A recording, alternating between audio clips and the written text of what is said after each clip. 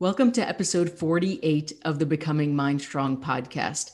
If you're someone who enjoys working out or is new to working out, you know that traveling can be a source of anxiety, right? When we're into our routine at our home gym or wherever we go close to our home, leaving that can cause some anxiety because we know we're going to have limited access, whether it's just a crappy gym in general or it's a hotel gym. We need to be set up for success with tips and tricks that we can use for training on the road. So today we're going to talk about how to maximize your crappy hotel gym workout. Check it out.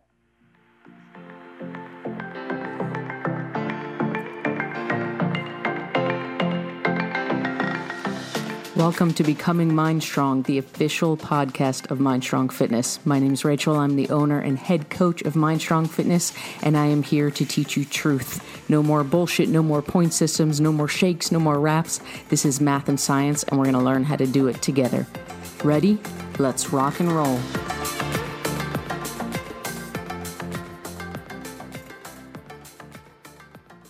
So when it comes to working out anywhere that's not your home base, there's a couple tips and tricks you can use, and it really depends on the length of your trip.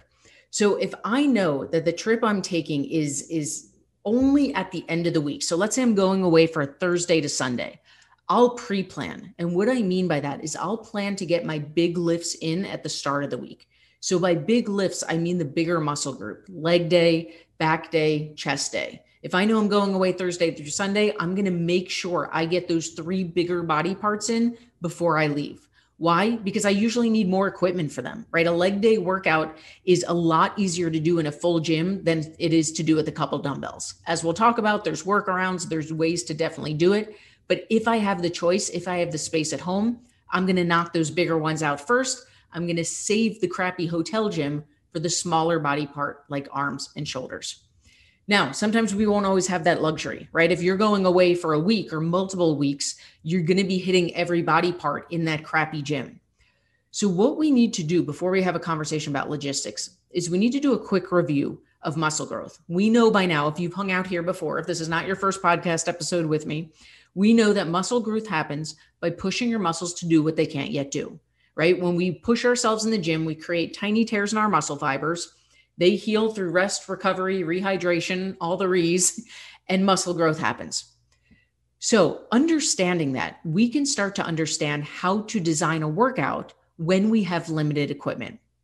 Now, if you've hung out with me before, you have heard me preach endlessly that this idea of low weight, high reps is marketing BS. And I want to be super clear on that. Otherwise, what I'm about to say is going to sound super contradictory. When I say low weight, high reps is marketing BS, what I'm talking about is the scare tactic behind that. We've all seen the magazines that say, lifting heavy weights makes you bulky. Doing low weight, high reps is how you get lean, sculpted muscles. That is complete marketing BS. There is zero truth to that. If you want to understand the science, go back and listen to, there's an older podcast episode all about that. However, there is a time and a place where adding in more reps is to your benefit. And it is a very different concept than being afraid of getting bulky. So let's say that at home, when you do dumbbell squats, let's say you hold a dumbbell and you do dumbbell squats. Let's say in your home gym, you usually hold a 50-pound dumbbell to do those squats. Now you're traveling, you're at a crappy hotel gym. You weren't able to save leg day. You weren't able to knock it out before your trip. Now you're at the crappy hotel gym and the heaviest their weight goes is 25 pounds. Well, if you do your normal 10 to 12 reps of your dumbbell squats using 25 pounds, when you're used to 60, you're not really going to feel much at the end of it. But what if you did 20 reps? Now you're going to be pushing your muscles, right? If the key to muscle growth is pushing your muscles to do what they can't yet do, we can absolutely get creative in our workouts. And we can still push our muscles that way, but it's going to take more reps if adding in more weight isn't an option. So first 2 hits to traveling, to working out when you're traveling in crappier gyms. Number 1, pre-plan if you can. Either way, understand that you might have to do more reps, whatever it takes to get you to that point where you can feel your muscles working.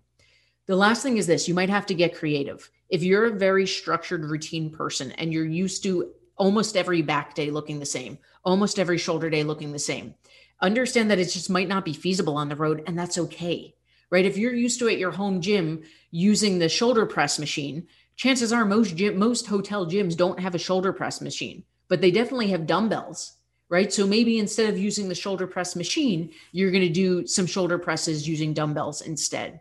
Just understand that you're going to have to get creative. You're going to have to do some mixing and matching.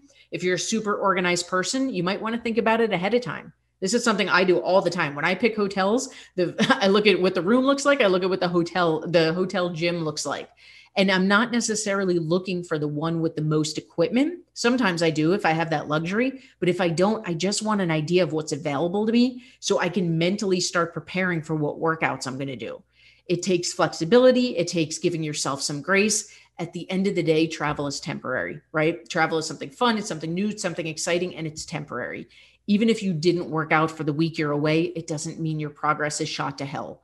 The most important key to this is that you're going to get back on when you get back. So do what you can, pre-plan what you can. If you can't pre-plan, get creative with your workouts, be flexible with your workouts. Most of all, know that this is about creating a sustainable lifestyle, and that happens through consistency. So when you're back from that vacation, you're going to be right back to it.